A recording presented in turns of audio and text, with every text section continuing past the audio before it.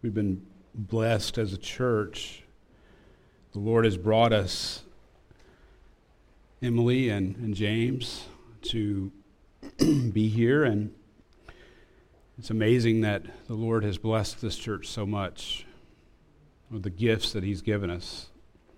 I hope that you recognize the Lord's hand and will praise Him for these things. Well, good morning and welcome to our Resurrection Day service. And as you know, every spring we take the time to focus especially on the resurrection of our Lord. But I want you to know that there's nothing more special about this particular day than any other Lord's Day. The church gathers on the first day of the week because the early Christians did so as they remember Jesus' resurrection from the dead. In the words of Charles Spurgeon, to set apart an Easter Sunday for special memory of the resurrection is a human device for which there is no scriptural command. But to make every Lord's Day a resurrection Sunday is due to Him who rose early on the first day of the week.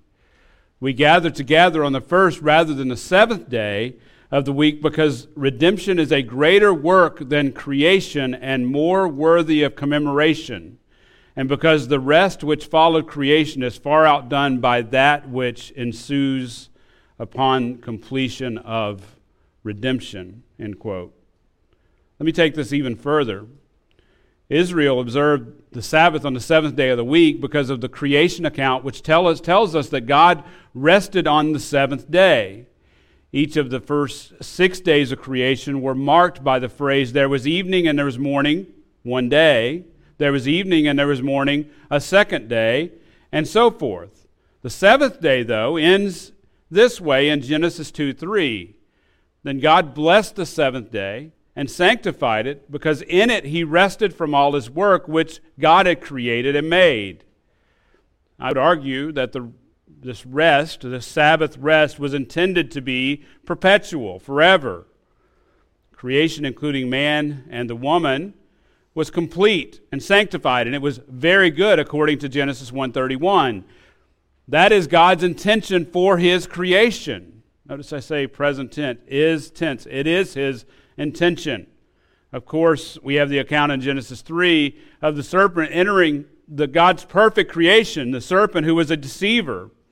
And the man listened to him and fell into sin, which brought down the whole of creation. In Genesis 2:17, God had said, in the day you eat from the knowledge of the tree of the knowledge of good and evil, you will surely die. So death became the enemy of man from that day forward. Yet in Genesis 3:15, God promised a future Redeemer, the seed of the woman, who would crush the serpent's head and restore mankind to that Sabbath rest. The Lord Jesus Christ is that Redeemer, amen? He is the Messiah who conquered death, and in doing so, He has redeemed us, and He has restored us to that Sabbath rest in Him. Reality is that Christ conquered sin and death in His death and on the cross and resurrection from the grave. His resurrection proved, make sure we get this, His resurrection proved that Christ has the power to redeem His people. It is that redemption that we celebrate every Lord's Day. We have been redeemed from sin, and death has no power over us. We have been given rest in Christ. We have been sealed by the Holy Spirit, who has been given to us as a pledge of our full redemption. His resurrection also provides us proof of His majesty. His victory over death demonstrated to the world and to the rulers and authorities that He is truly the Son of God. So we take the time every year, about this time in the spring, to specifically look at the power of the resurrection. We look forward and hope for our own coming resurrection, when Christ fully redeems us and gives us complete and everlasting Sabbath rest. It is in Christ's resurrection from the dead that the believer finds true victory and hope. Amen? John Calvin says the cross of Christ only triumphs in the breast of believers over the devil and the flesh and sin and sinners when their eyes are directed to the power of his resurrection. Let us behold together this morning the majesty of Christ. Let's go to the Lord in prayer. Our Heavenly Father, we thank you this morning and praise you that we can come together and gather this morning. Father, I pray that as Christians, as believers in the Lord, that we would always look to a risen Savior. A Savior who, yes, endured the cross and endured death, but has risen from the grave and ascended on high. Father, this morning I pray that we would look upon his majesty. In Christ's name, amen. 2 Peter 1. We looked at this on Friday night if you were here. 2 Peter 1, verse 16 through 18. Peter writes, "For we did not follow cleverly devised tales when we made known to you the power and the coming of our Lord Jesus Christ, but we were eyewitnesses of his majesty. For when he received honor and glory from God the Father, such an utterance as this was made to him by the majestic glory. This is my son, beloved Son, with whom I am well pleased. And we ourselves heard this utterance made from heaven when we were with him on the holy mountain." First this morning I want us to briefly consider the Lord of glory revealed. Peter penned these incredible words in 2 Peter 1:16 through 18 almost 40 years before after he witnessed the glory of Christ on that holy mountain. This morning, as we further consider the resurrection of our Lord, I want us to ponder the significance of Peter's words. If you turn to Matthew chapter 16. Matthew chapter 16.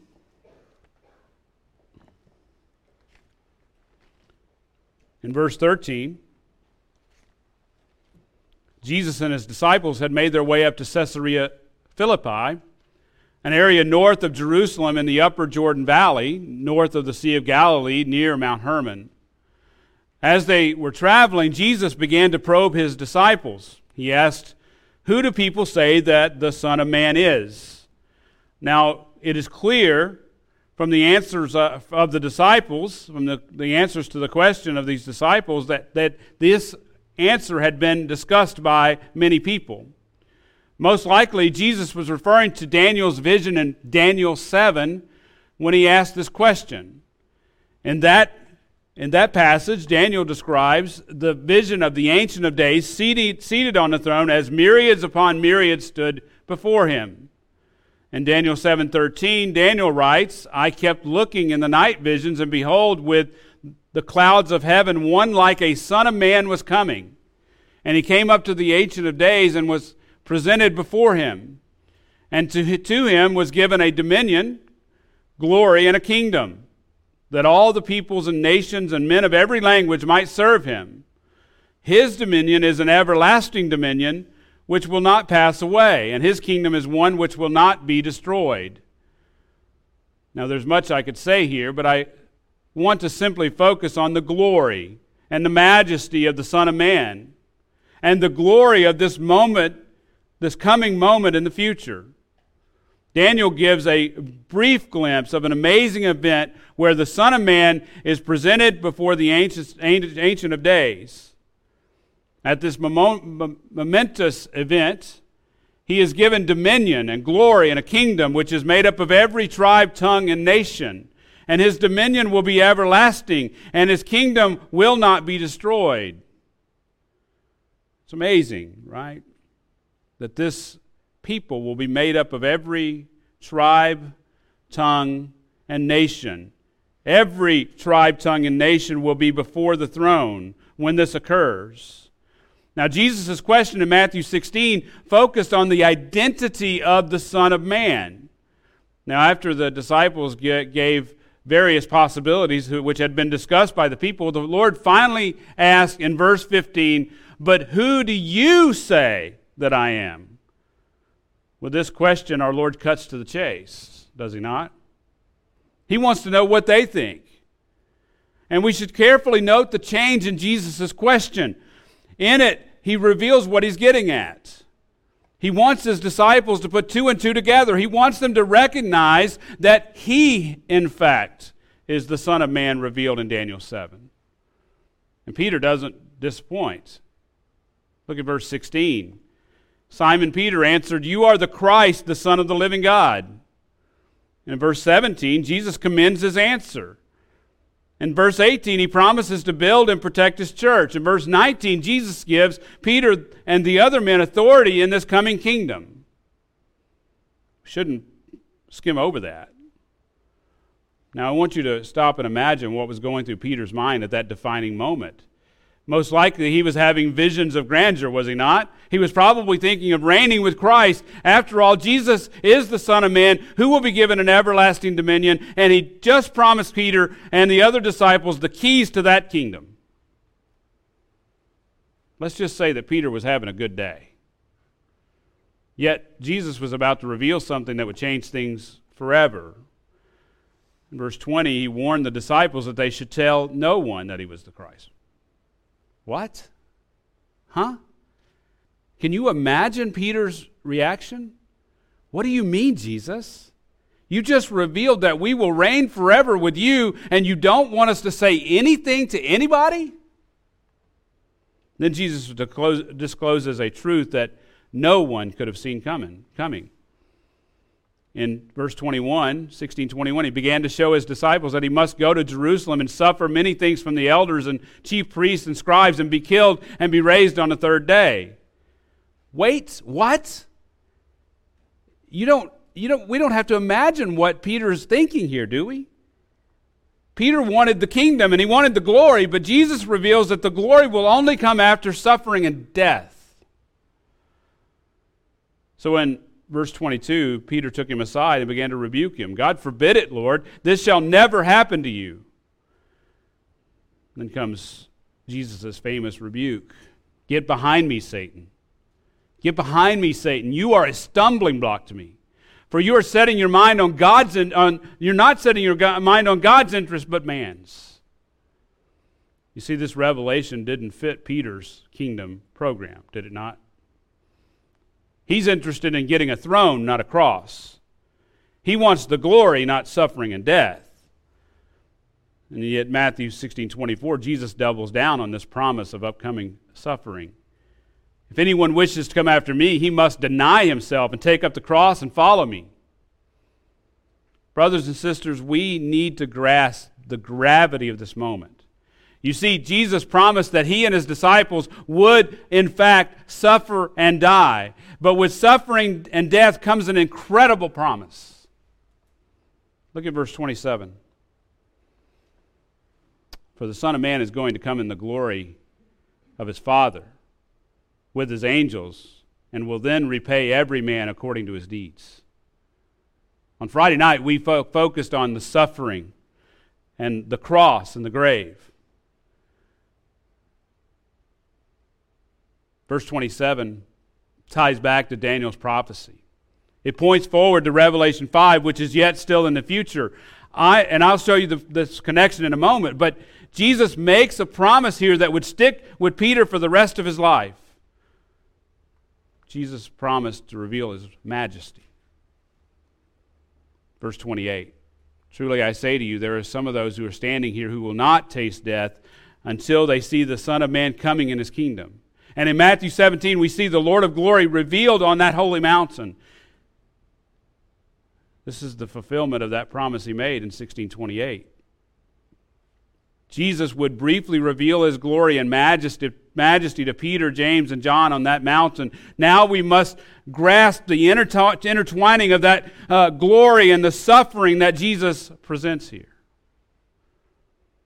Not only had Jesus revealed that he was the Son of Man, he would also suffer for the sins of his people. In other words, the Lord of glory would be the Lord of glory confirmed. The Lord of glory confirmed. Luke reveals that after the revelation of his majesty on that mountain, Jesus began to march toward the cross and the crucifixion. We must recognize that suffering always precedes glory.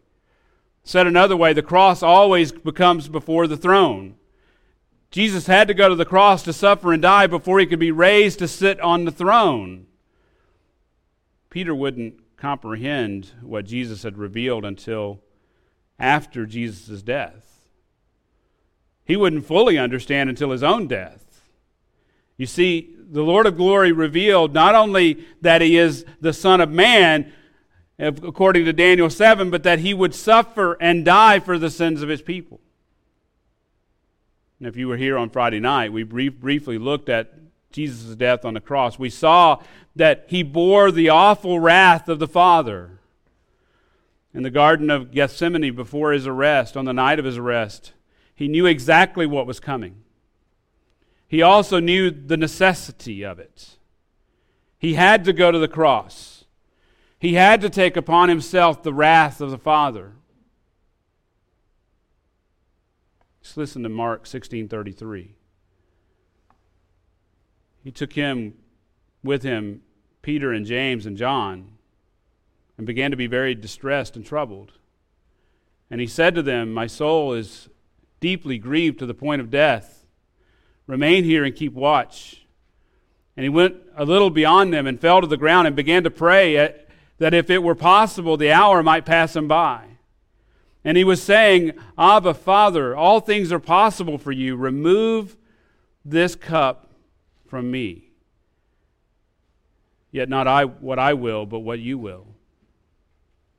See, Luke helps us understand the agony of spirit which Jesus felt. His sweat became like great drops of blood falling to the ground. As Jesus made this final approach to the cross, he begged the Father to remove the cup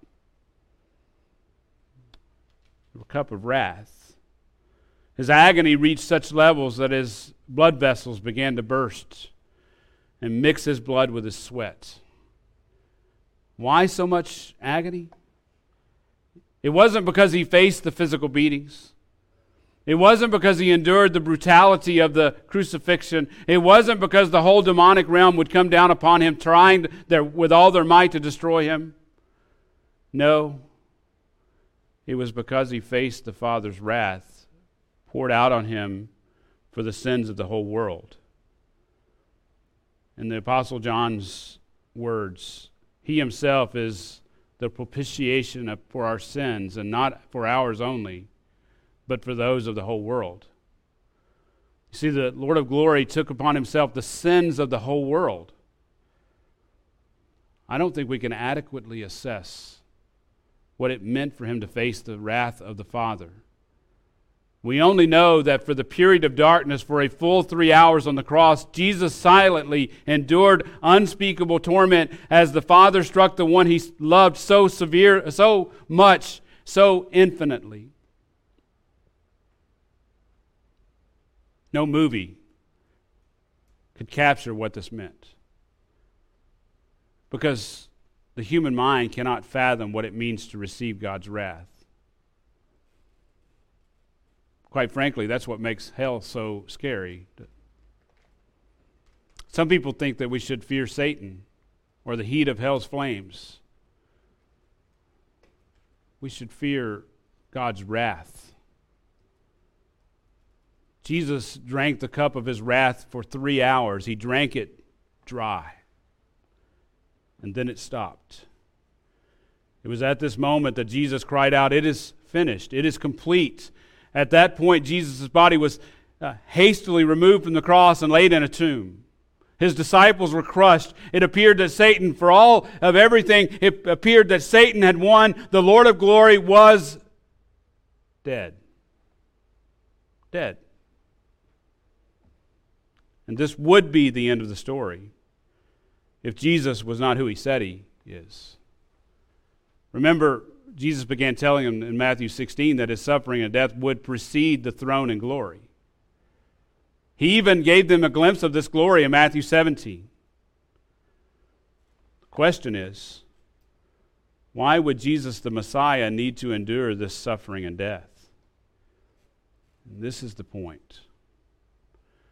I would argue that he did so to demonstrate his worthiness, to redeem the world to himself. Said another way, he did it to demonstrate his right to the title deed of the world. Daniel 7. Now you might be asking, I hope you are, what all this has to do with the resurrection? Well, here's the truth. If Jesus had remained in the grave, if he had not been raised from the dead, his death would be no different from any other death. By the way, his resurrection would have been no different. His resurrection would be no different than other folks who had been raised from the dead. Remember Lazarus? But his death, burial, and resurrection were completely different. J.C. Ryle says the resurrection of Christ is one of the foundation stones of Christianity. It was the seal of the great work that he came on earth to do. It was the crowning proof that the ransom he paid for sinners was accepted and the atonement for sin accomplished. The head of him who had the power of death bruised, crushed, and the victory won. End quote. Do you remember earlier I referred to Daniel 7? The Son of Man approached the Ancient of Days, and to him was given dominion and glory and a kingdom, that all peoples and nations and of every language might serve him. And his dominion is an everlasting dominion which will not pass away, and his kingdom is one which will not be destroyed. Revelation 4 and 5 gives us more explanation about this. You can turn there if you'd like.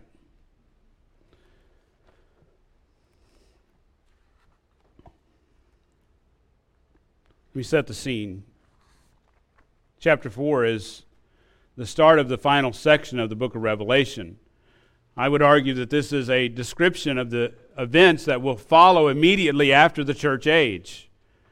Here John is given a vision of the throne room of God, which I can't get into too much, but it matches Daniel's vision in Daniel chapter 7. In 5:1, I believe John begins to give further information about this event. Let me read it to you. He says, I saw in the right hand of him who sat on the throne a book written inside and on the back, sealed up with 7 seals. And I saw a strong angel proclaiming with a loud voice, Who is worthy to open the book and break its seals? And no one in heaven or on earth or under the earth was able to open the book or to look into it. Then I began to weep greatly, because there was no one found worthy to open the book or to look into it. So the question that we have to answer is, what is this book or scroll? Well, history tells us that the description of the scroll is typical of contracts in the ancient world. They were used for legal documents such as marriage contracts, wills, lease agreements, and also for title deeds to property. In this case, because of the significance that we've already seen of this occasion, I would argue that the scroll most likely contained the title deed of the world. The one worthy of opening it would possess everlasting dominion, glory, and a kingdom which will not be destroyed. These were spoken of in Daniel 7. Now in verse 4, John was greatly distressed because there was no one found worthy to open the scroll or even to look into it. Look at verse 5. And one of the elders said to me, Stop weeping. Behold, the Lion, that is from the tribe of Judah, the root of David, has overcome, so as to open the book and its 7 seals. Now let's break down this verse. The Lion from the tribe of Judah refers to an early prophecy given by Jacob, or Israel, in Genesis 49, that the Messiah would come from the tribe of Judah. This prophecy spoke of a coming king, the power of a coming king who would rule with the scepter and staff, and to him would be the obedience of the people. This is a prophecy of the Messiah. In his first coming, Jesus only gave a quick glimpse of his power when he showed his glory on the mountain in Matthew 17. Therefore, I would argue that in Revelation 5 is the fulfillment of Jacob's prophecy. The root of David refers to Jesus' right to rule from the throne of David. Isaiah had prophesied in Isaiah 11:1 that a shoot will spring from the stem of Jesse, and a branch from his roots will bear fruit. Of course, Jesse was David's father. Isaiah goes on to speak of the Messiah's righteous rule. And I would argue that his prophecy will be fulfilled in the millennial kingdom. Now, let me quickly draw your attention to the verb in verse 5. This person, who I again would argue is the Son of Man, the Lord of glory, Jesus the Messiah, has what? He has overcome. The question we must answer is, what has he overcome?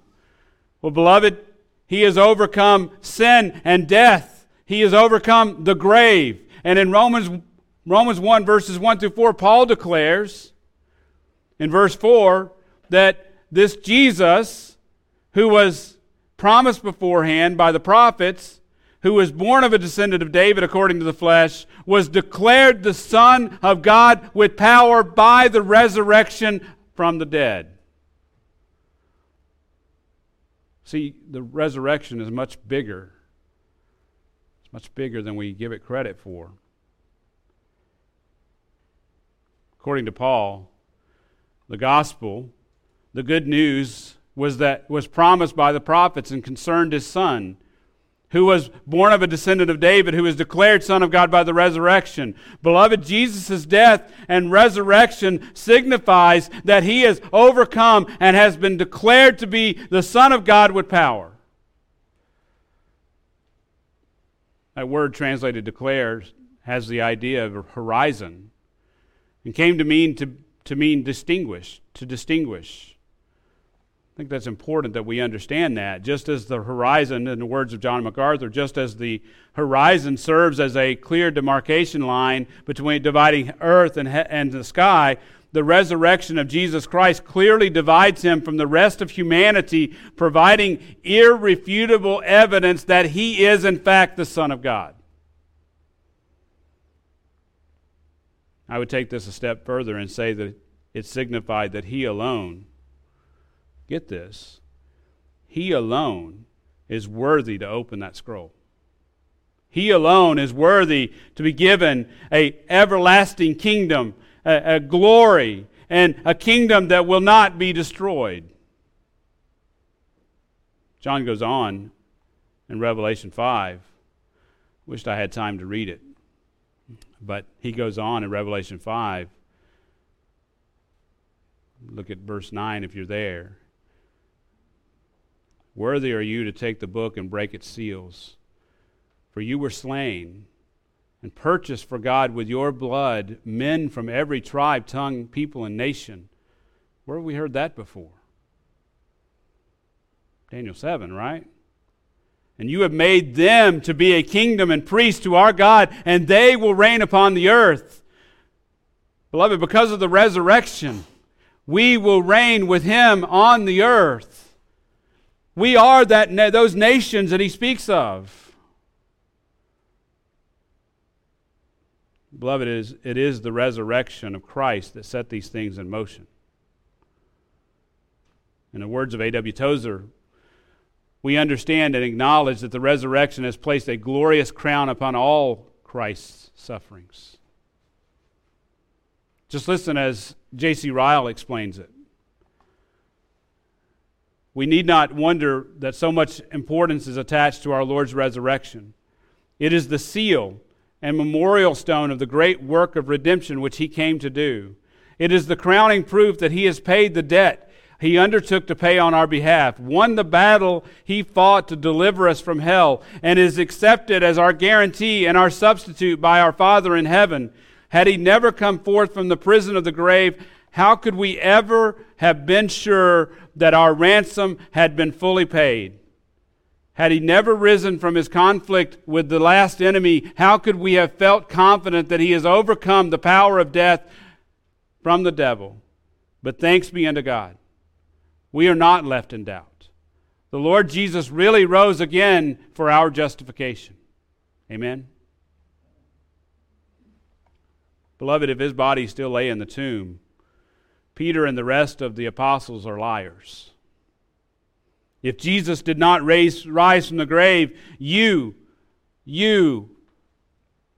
are still dead in your sins. If he did not conquer death, you have no hope in this life, nor in any life to come.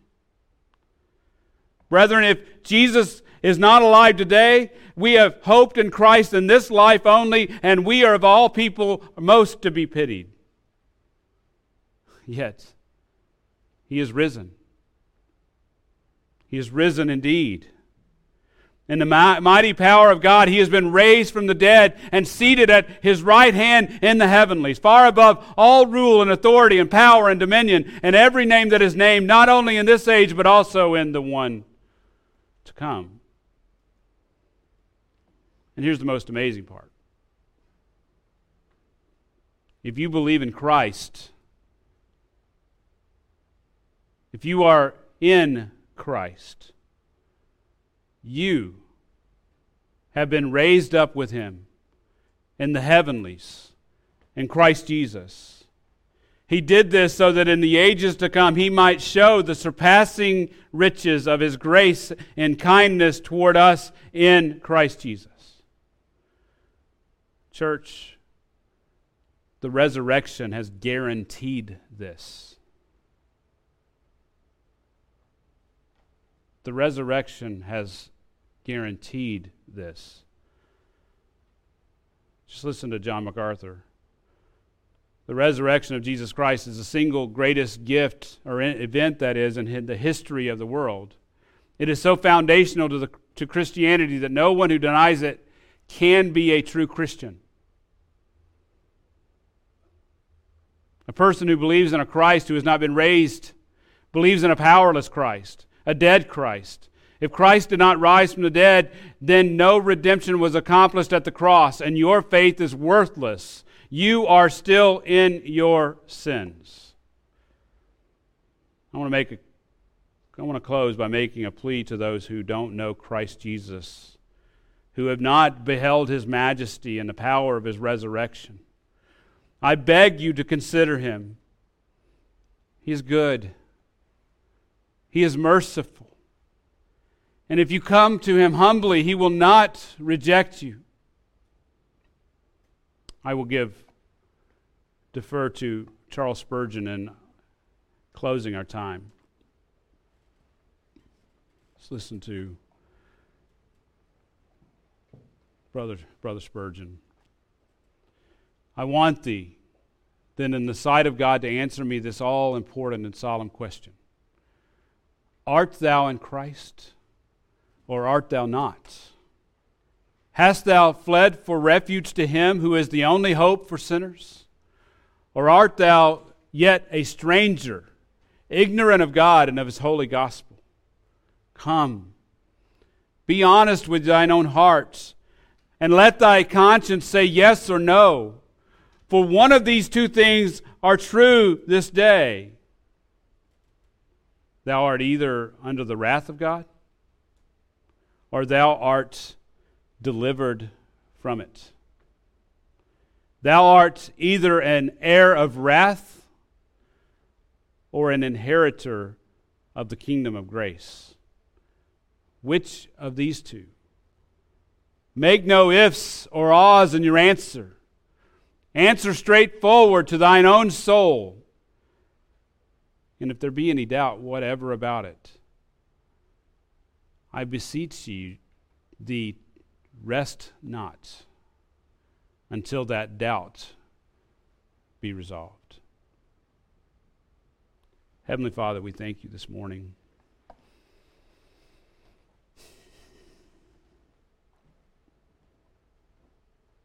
for your majesty, the Lord of glory, revealed, the Lord of glory, crucified, the Lord of glory, consigned to the grave, the Lord of glory confirmed, declared to be the Son of God by the power of the resurrection. Father, I pray for those who are here today. They wouldn't let a day go by if they don't know you. If they haven't truly believed in the death, burial, and resurrection, the sinless life, the perfect atoning death of the Lord Jesus Christ. And it's in His name that we pray. Amen.